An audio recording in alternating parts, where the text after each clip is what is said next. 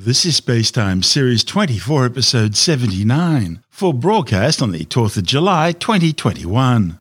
Coming up on Spacetime, discovery of a white dwarf so massive it might collapse, a new hypothesis to explain Mercury's huge iron core, and planet Earth's hot new neighbour. All that and more coming up on Spacetime. Welcome to Spacetime with Stuart Gary.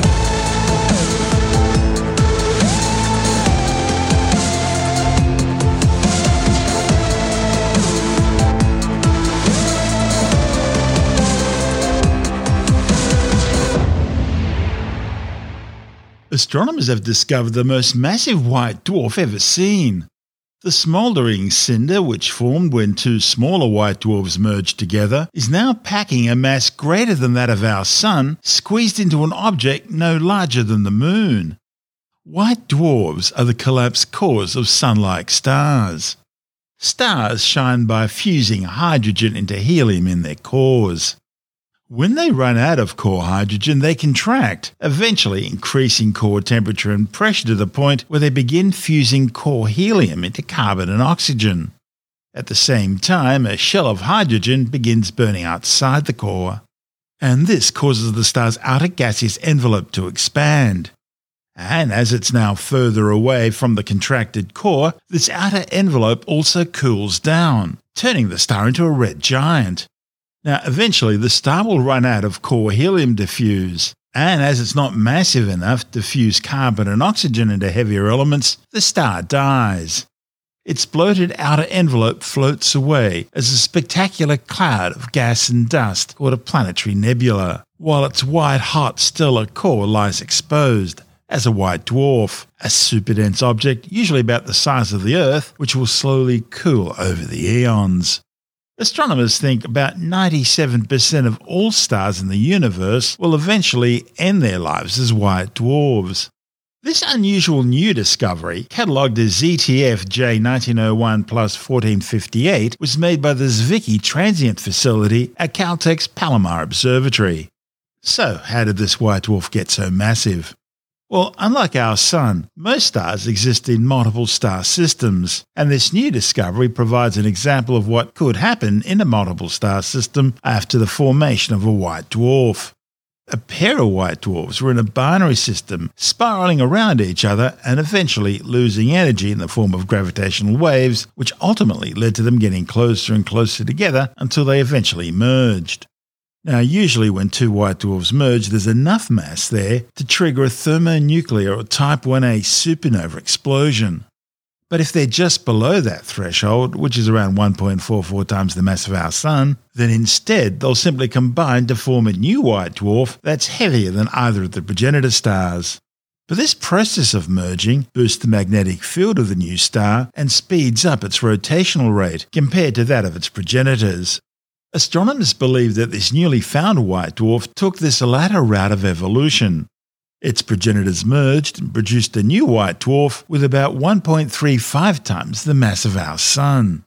A report in the journal Nature says this newly discovered white dwarf does have an extreme magnetic field, almost 1 billion times stronger than that of our Sun. And it's spinning round on its axis at a frenzied pace of almost one revolution every 7 minutes. Now, by comparison, our Sun takes about 30 Earth days to complete each revolution. The study's lead author, Ilaria Caiazzo from the California Institute of Technology, says while the white dwarf wasn't quite massive enough to explode in a supernova, it might be massive enough to evolve into a neutron star, which typically forms when stars far more massive than the Sun explode in core collapse supernovae. She admits it's highly speculative, but it is possible. Caiazzo says it's so massive and dense in its core that electrons are being captured by protons in the nuclei to form neutrons. Because the pressure from the electrons pushes against the force of gravity keeping the star intact, the core collapses when a large enough number of electrons are removed. Now, if this neutron star formation hypothesis is correct, it could mean that a significant number of other neutron stars out there could also be created through the same process. The new found object's close proximity to the Earth, just 130 light-years away, and its young age, just around 100 million years or so, indicate that similar objects may occur commonly in our galaxy. The thing is, no one's been systematically able to explore short timescale astronomical phenomena of this kind on this sort of scale until now. The authors analysed the spectrum of the star using the Keck Observatory in Hawaii. They found signatures of a very powerful magnetic field, and that suggested that they had found something very special. The strength of the magnetic field, combined with the fast 7-minute rotational speed of the object, indicated that it was probably the result of two smaller white dwarfs coalescing into a single object. Data from NASA's Swift Space Telescope, which observes in ultraviolet light, then helped nail down the size and mass of the white dwarf.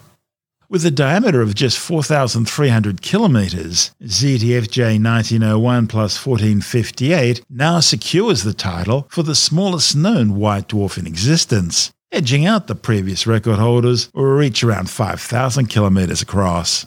And as you'd expect, the authors are now searching for more white dwarfs like this one, so they can study the population as a whole.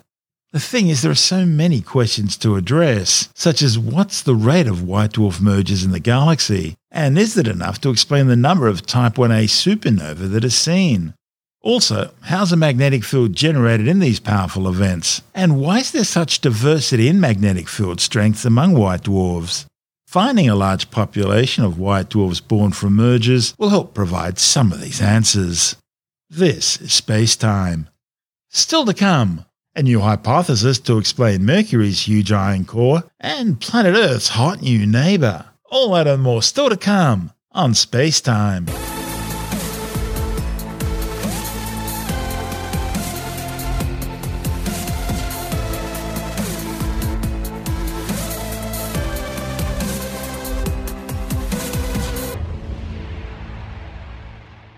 A new study claims that rather than being the result of a massive collision blasting away much of its mantle, planet Mercury's proportionally massive core could simply be the result of exactly where in the solar system the planet was formed. For years, astronomers have speculated why the nearest planet to the Sun has such a huge iron core compared to its relatively small mantle. See, Mercury has a metallic core that makes up about 3/4 of its overall mass. By comparison, the cores of the Earth and Venus only make up about 1/3 of their mass, and as for the planet Mars, it has an even smaller core, making up only about 1/4 of its mass. In the case of Mercury, hit-and-run collisions with other bodies, blowing away parts of Mercury's rocky mantle during its formation, was long considered the most likely reason the planet has been left with such a huge, dense metallic core. But a new study, reported in the journal Progress in Earth and Planetary Science, suggests that the Sun's magnetism, rather than collisions, is more likely to blame. The findings are based on models showing that the density, mass and iron content of a terrestrial or rocky planet's core is influenced by its distance from the Sun's magnetic field. The study's lead author, Professor William McDonough from the University of Maryland, says the solar system's 4 inner planets, Mercury, Venus, Earth and Mars, are each made up of slightly different proportions of rock and metal. And he says there's a gradient in which the metal content of the core drops off as the planet gets further away from the Sun.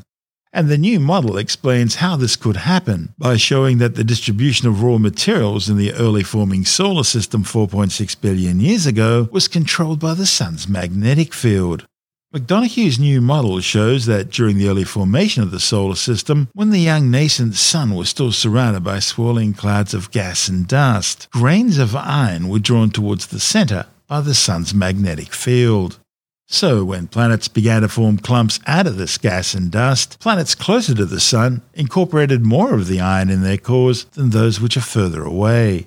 McDonough and colleagues found that the density and proportion of the iron in a rocky planet's core correlates with the strength of the magnetic field around the Sun during planetary formation.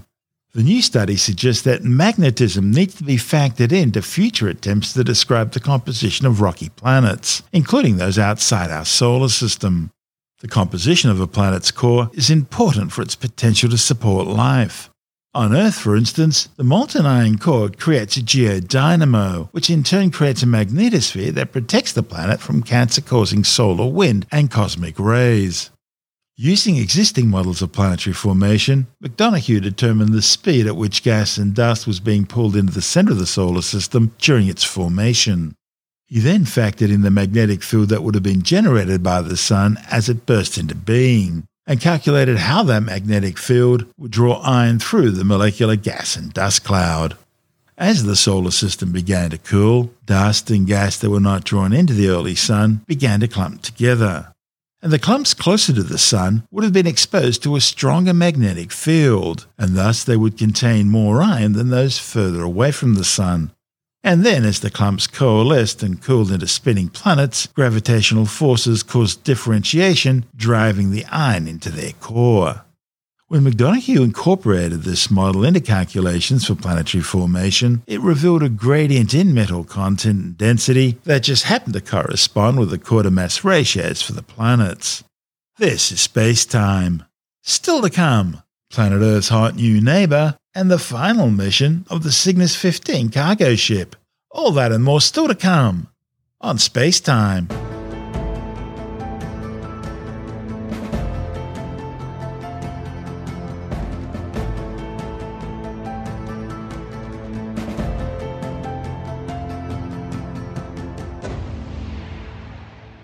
Astronomers have discovered a new exoplanet in our part of the galactic neighbourhood.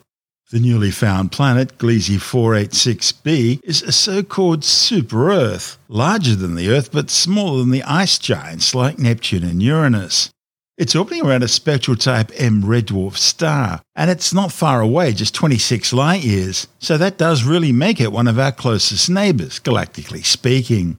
Red dwarfs are the most common types of stars. In fact, they're thought to make up around 70% of all the stars in the Milky Way galaxy. The exoplanet is orbiting extremely close to its host star, taking just 36 hours to complete each orbit.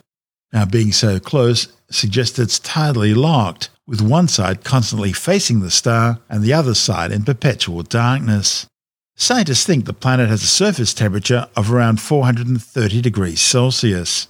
A report in the journal Science claims Gliese 486b could be our best chance yet of studying a terrestrial planetary atmosphere beyond the solar system.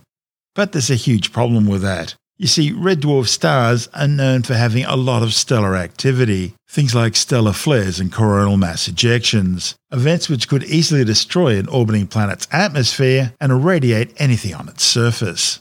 Still, it is a super-Earth, and that's exciting, because we don't have any super-Earths in our solar system. Like Earth, Gliese 486b is a rocky terrestrial world, but really that's where the similarities end. Firstly, it's 30% bigger and almost 3 times more massive than the Earth, so gravity on this world is something like 70% stronger than on Earth. Super-Earths themselves aren't rare, but Gliese 486b is special for 2 key reasons. Firstly, if it has retained an atmosphere despite being so close to its host star, then the intense heat would cause that atmosphere to expand, helping astronomers undertake atmospheric measurements. And secondly, it's a transiting planet, so it crosses in front of the star as seen from Earth. And as a transiting planet, Gliese 486b will give scientists 2 unique opportunities to study any atmosphere that's there. Firstly, when the planet passes in front of the star and a fraction of starlight shines through the atmospheric layer. That's a technique called transmission spectroscopy. And then again when starlight illuminates the surface of the planet as it orbits around behind the star, a technique known as emission spectroscopy. In both cases, scientists will use a spectrograph. That's a tool that splits light into its component wavelengths, allowing scientists to decode the chemical makeup of an atmosphere. The findings were made using NASA's TESS, Transiting Exoplanet Survey satellite, together with ground-based telescopes in Spain, the United States and Chile. One of the study's authors, Dr. Ben Montet from the University of New South Wales, says Gliese 486b is the kind of planet astronomers have been dreaming about for decades. And studying any atmosphere on this super-Earth will help astronomers better understand how it's affected by its host star. Gliese 486b is one of the nearest transiting planets we know of. It was discovered using data from the NASA TESS mission, which is a search for transiting planets. So by transiting, I mean it passes between us and the star along the line of sight to the star on its orbit. And so when we observe the star over and over, we see that the planet casts a shadow on the surface of the star. So in this case, the planet has a very short orbital period, about 36 hours. So every 36 hours, we see the star appear to get slightly fainter. This is just the shadow of the planet going in front of the star. The star itself is not changing brightness, just our perception of it. And so when we see this over and over, that can tell us quite a bit about the planet. The period of the shadow event tells us about the year on the planet, how long it takes to go around its star. And the depth of the dips, how deep the shadow, the transit event is, tells us about the size of the planet. And so with that information, we could see that this planet is only a little bit bigger than the Earth, about 30% larger, and then follow up spectroscopic observations. So looking for the Doppler signal as the planet and the star orbit each other and the star moves towards and away from us and is blue shifted and red shifted, tells us about the mass. And so we can see that about 2.5 times the mass of the Earth. So those two pieces together tell us this planet is rocky. We call it a super Earth, just meaning a rocky planet slightly bigger than the Earth. And because it's so close to the star, it's very hot. It has a temperature of something like 430 Celsius, about 700 Kelvin. It's also relatively close, an interesting opportunity to try and study the planet's atmosphere, assuming it's got an atmosphere, of course, being so close to a red dwarf. And let's face it, red dwarfs are very excitable. There might not be much of an atmosphere there. Absolutely. And that's one of the very big questions we have. The star is very different than the sun. M dwarfs have very strong magnetic fields, large flares, lots of magnetic activity that could destroy a planet's atmosphere. We know, M dwarfs are potentially a promising place to look for signs of life. Rocky planets are very common around M dwarf. They seem to be the most common type of planet around M dwarf. And M dwarfs are the most common type of star in the galaxy. They're about 70% of all the stars. Putting those two together, most rocky planets are around M dwarfs. So it's an attractive place to look, but there's then the question, can M dwarf planets retain their atmospheres, or are they destroyed by the star's magnetic activity and high energy material falling off of the star? That's the problem. Once you lose your planet's atmosphere, you're not getting it back. There's no real way to recover atmosphere. Once it's gone forever. So we really want to understand what the atmospheres of planets around M dwarfs look like. This is one of the best opportunities we have for that. It's not really, an Earth-like atmosphere. If it has one, it's so hot, the planet's probably more like Venus than Earth. But this is the best planet we have to potentially measure the atmosphere of a planet around an M dwarf. And so if this planet has an atmosphere, that's a really good sign for future, more temperate planets around M dwarfs that we discover. That will be the potential types of systems that we observe with James Webb and its successors in the search for biosignatures. What's the difference between a super Earth and a mini Neptune? A super Earth is a planet that has still a rocky surface and a thin atmosphere. It can have an atmosphere, but not a very thick one. It's one that you could potentially live on, or at least visit.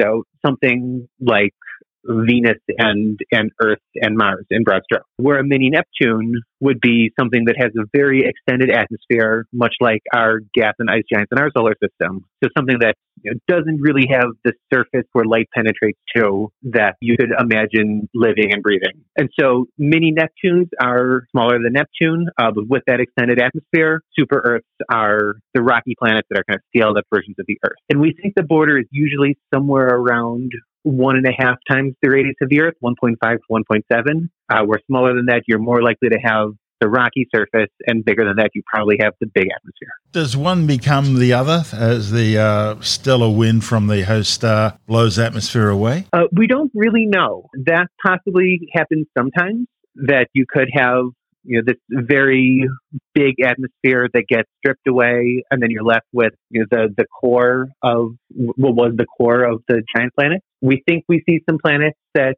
especially found by Kepler, that are probably that is the explanation. Very, very close to the star, probably had a larger atmosphere to begin with. We don't think that's always the case. In our solar system, probably the giant planets formed first over the first 10 million years or so of the star's life, of the sun's life. And then the inner planets, the Mercury through Mars, formed a little later out of the remnants of the protoplanetary disk once a lot of the gas and dust had dissipated. And so we don't think that our own planet went through a stage of being like a mini Neptune that then got tidally or photo-evaporated away. But for some planets very close to their stars, we think that's definitely a possibility. We look at our solar system, we don't see any super Earths or mini Neptunes in it. Are we unusual? I think we're starting to look like we're unusual. Yeah, we seem unusual. So it's important to remember that most of the planets we know, the planetary systems we know, look very different than our own solar system. The planets discovered by Kepler and TESS, just because of the nature of the way they find planets, they're very preferentially biased towards short-period planets. Most of the planets we talk about in the news have orbital periods less than 50 to 100 days. This planet is a day and a half. Yeah, these are the easier ones to find, but that's why there's a bias there. Exactly. That's exactly right. The shortest planet in our solar system, Mercury, has an orbital period of 88 days. And so in the scheme of Kepler and TESS planets, that's quite a long period. So we're really probing a population that we don't have in our solar system in terms of where they are relative to their star. But also you're totally right that these are systems that we don't have examples of in the solar system. The next Earth is the biggest rocky planet. The next largest planet is Neptune. That seems weird. Before Kepler, a lot of our models of planet formation were conditioned on what we thought we knew about the solar system and didn't really predict these planets should be very common. But as we've looked with Kepler and TESS, it seems like the mini-Earth super Neptune might be the most common type of planet in the universe. And so we don't have that. That makes us a little weird, but it's really interesting because it gives us a chance to deeply study a class of planets that we don't have in our solar system. We're learning something very new as we try to understand what these planets are, how they form, how they get to be the way they are. It's much easier for us to understand an Earth-sized planet or a Neptune planet because we have beautiful data right here. We can send a probe to them. We can't send a probe to a super Earth or a mini Neptune. And so there's a lot to learn from the Kepler and TESS data. When you read things like the Nice model or the Grand TAC about how our solar system formed, it all seems to make a lot of sense. Do we see anything in other stellar systems that would fit that sort of a mold, or are we unique in that regard? Yeah, so it's hard to say specifically about things like the Grand TAC model because that takes place over such a short time period and such a wide physical distance in our solar system. You're talking about things from moving from 10 AU to a couple AU away from the star. And so we're not as sensitive to that area as we'd like to be in the surveys that we're doing. We tend to be biased towards the short period things. But we do definitely see evidence for significant migration of planetary systems. There are a lot of planets discovered, especially by Kepler and TESS. These are the hot Jupiters. The hot Jupiters, but also smaller planets in resonance with each other. So two planets will have periods of 10 and 20 days or 10 and 15 days. So their orbital periods are very close to integers of each other. And so we think that's due to planets migrating inward and catching each other gravitationally and then migrating together inward through drag in the disk as they're being formed.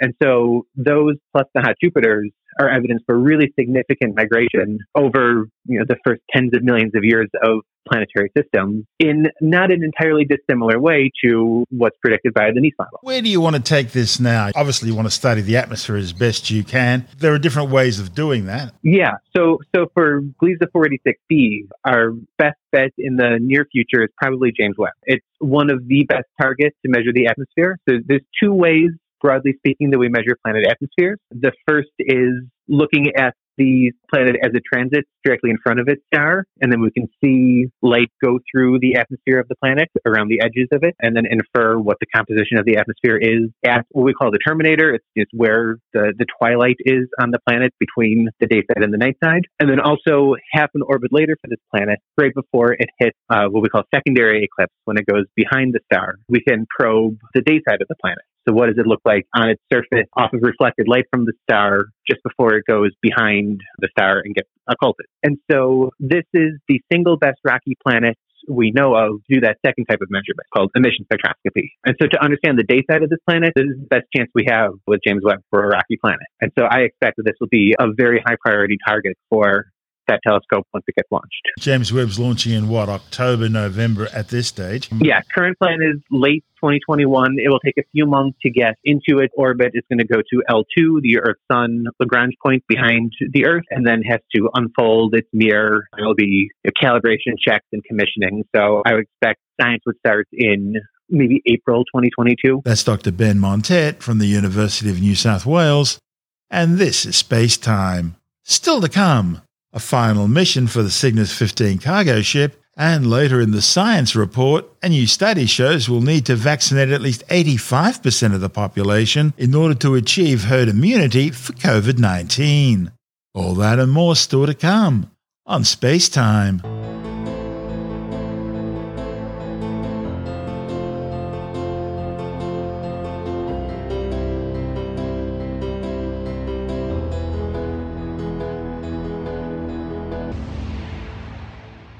A Cygnus cargo ship is undocked from the International Space Station to launch a series of 5 satellites before ending its mission. The Cygnus NG-15 is carrying more than 4 tons of trash destined to burn up during atmospheric re-entry. However, prior to meeting its ultimate demise in the skies above the southeastern Pacific Ocean, the Cygnus will launch 5 small satellites using the Slingshot NanoRacks CubeSat deployers. The Cygnus NG-15 was launched back on February the 20th aboard a Northrop Grumman Antares rocket from NASA's Wallops Island Flight Facility on the Virginian mid-Atlantic coast. It was carrying nearly 4 tons of scientific research equipment and supplies to the space station. The Cygnus docked with the orbiting outpost 2 days later.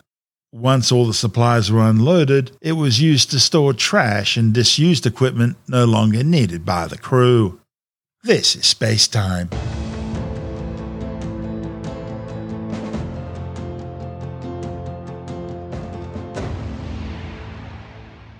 And time now to take a brief look at some of the other stories making news in science this week with the Science Report.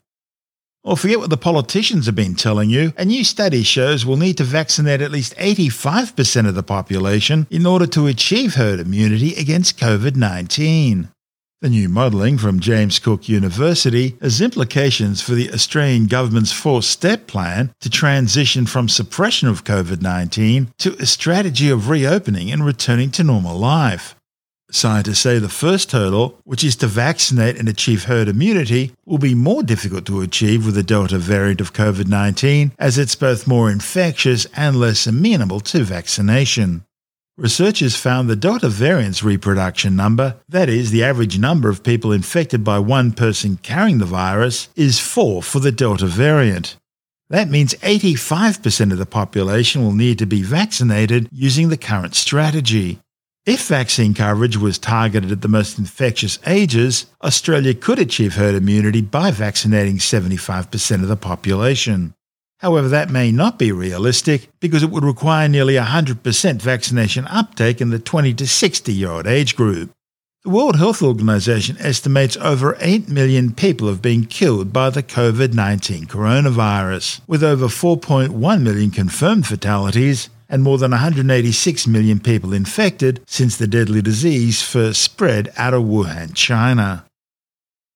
A new study warns that night owls, especially those who average less than 5 hours sleep, have an increasing risk of obesity. Scientists characterize the bedtime of midnight or later as late night, and suggest that staying awake at night may suppress the secretion of melatonin, which is associated with an increased risk of obesity, cardiovascular diseases, and cancers. The study, reported in the Journal of the American Medical Association, also was bad news for nappers, which found that longer daytime siestas were also associated with a higher risk of obesity. But the authors suggest that could be because a daytime nap might occur more often due to late nights.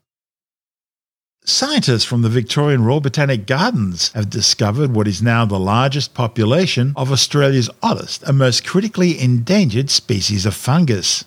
More than 100 fruiting bodies of the fungus known as tea tree fingers, so called because of their distinctive finger-like form that seemingly grips its wooden substrate like a hand, have been discovered on Victoria's French Island, several kilometres from the Mornington Peninsula. Despite intensive surveys, these exceptionally rare fungus have only ever been found at 4 locations on the mainland since they were first chanced upon by modern scientists back in the early 1990s. Fungi have been historically overlooked by many conservationists. That's despite their crucial role in ecosystems, especially when it comes to decomposition and nutrient recycling. China is continuing its preparations for war, building over 100 new nuclear intercontinental ballistic missile silos. Commercial satellite images have uncovered 119 silos being built in the desert near the northwestern city of Yumen in Gansu province. The new missile silos appear to be similar in design to many of Beijing's existing nuclear missile facilities. During a speech celebrating the Chinese Communist Party's 100th anniversary, Chinese President Xi Jinping boasted that a Great Wall of Steel was being built by the People's Liberation Army. Well, it now seems that one of Canada's best documented UFO stories may have been nothing more than a case of having a little bit too much to drink. Back on May the 19th, 1967, a man received serious burns after he claimed he had gotten too close to one of 2 glowing objects that had descended from the sky near Falcon Lake in Manitoba. One of these glowing objects landed close enough for the man to approach. But as it took off again, its exhaust set the man's clothes ablaze, leaving him with serious burns. Ufologists claim that hospital images show grid-like burn marks on the man's chest, and a similar grid pattern appears to be burned into his t-shirt. 2 books have now been written on the Falcon Lake encounter, and in April 2018 the Royal Canadian Mint released a $20 silver coin depicting the alleged event as part of its Canada's Unexplained Phenomena series. However, Tim Mendham from Australian Skeptics says a careful review of all the available evidence, including the medical and police reports, concludes that while the man did indeed suffer burns, they appear to have been caused by a hot waffle iron, possibly after he fell over after consuming a large amount of alcohol. It seems the man who was prospecting for silver ore near the lake at the time may have invented the UFO story to keep other prospectors out of the area. Canada's weird, actually. I mean, most alien abductions you think are actually from the US, which they are, where people tend to get taken away from people in the middle of the countryside where no one else has seen them, etc. They get taken away and brought back later on after being probed, etc. There was Somewhere one case... in the Appalachians, yeah. Yeah. Well, there was one. Yeah, the one case the famous case in Canada, which was by a fellow who was called Stefan Michalak, which was how he was taken away, and he had scorch marks on his chest and his stomach, which looked a bit like a waffle iron, that sort of pattern. And he claimed that he'd been taken away and probed in that alien craft and brought back, etc. There were reports by the Mounties and all sorts of things. But as a Canadian researcher who has researched a lot of UFO things, it's very worthwhile having a look at his site, which is called theironskeptic.com. He's from a skeptical point of view rather than from a pro-UFO belief background, and he's done quite a good report on it. It's actually a good example of not private investigator, that makes it sound like a detective, an amateur investigator going after particular cases and things, and spending quite considerable time and research looking into some of these things, as much as you can when you weren't there, to see what sort of stories you're relying on. It's often just the person themselves, the probee, and perhaps some other people that they might have reported the case to. But this Stefan is an interesting story of an abduction in Canada, and even more interesting is this debunking. So Tell us a dating little bit about the debunkingness of it. How was it? What did it turn out to be? Did he fall on a waffle iron or something, or what? Mainly inconsistencies in his story about what happened to him, how aware he was, all sorts of different things that just don't make sense, that he changed his story, as people do many times, It's always the little things, that the big story. The thing about the burns on his... the little things. Yeah, the little things that you get caught up on. The burns on his stomach, the suggestion is there's nothing extraterrestrial. All they prove is that he was burned. The question is, this fellow said, give me a potato masher and a campfire, and he can duplicate it. And it's a large potato masher, I should add, actually. So whether it's a waffle iron or a potato masher. Everybody knows that if you're abducted by aliens, you're probed anally. That's what it's all about. They don't mention the potato masher.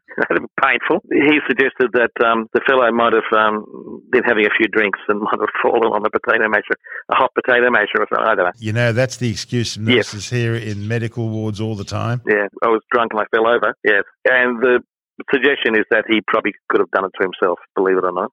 Shock horror. That's Tim Mendham from Australian Skeptics.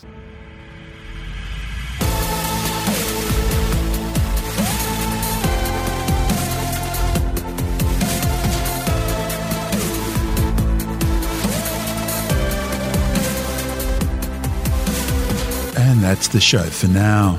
Spacetime is available every Monday, Wednesday and Friday through Apple Podcasts, iTunes, Stitcher, Google Podcast, Pocket Casts, Spotify, Acast, Amazon Music, Bytes.com, SoundCloud, YouTube, your favourite podcast download provider, and from spacetimewithstuartgary.com. Spacetime's also broadcast through the National Science Foundation on Science Zone Radio and on both iHeartRadio and TuneIn Radio. And you can help to support our show by visiting the Spacetime store for a range of promotional merchandising goodies, or by becoming a Spacetime patron, which gives you access to triple-episode commercial-free versions of the show, as well as lots of bonus audio content which doesn't go to air, access to our exclusive Facebook group, and other rewards. Just go to spacetimewithstuartgary.com for full details.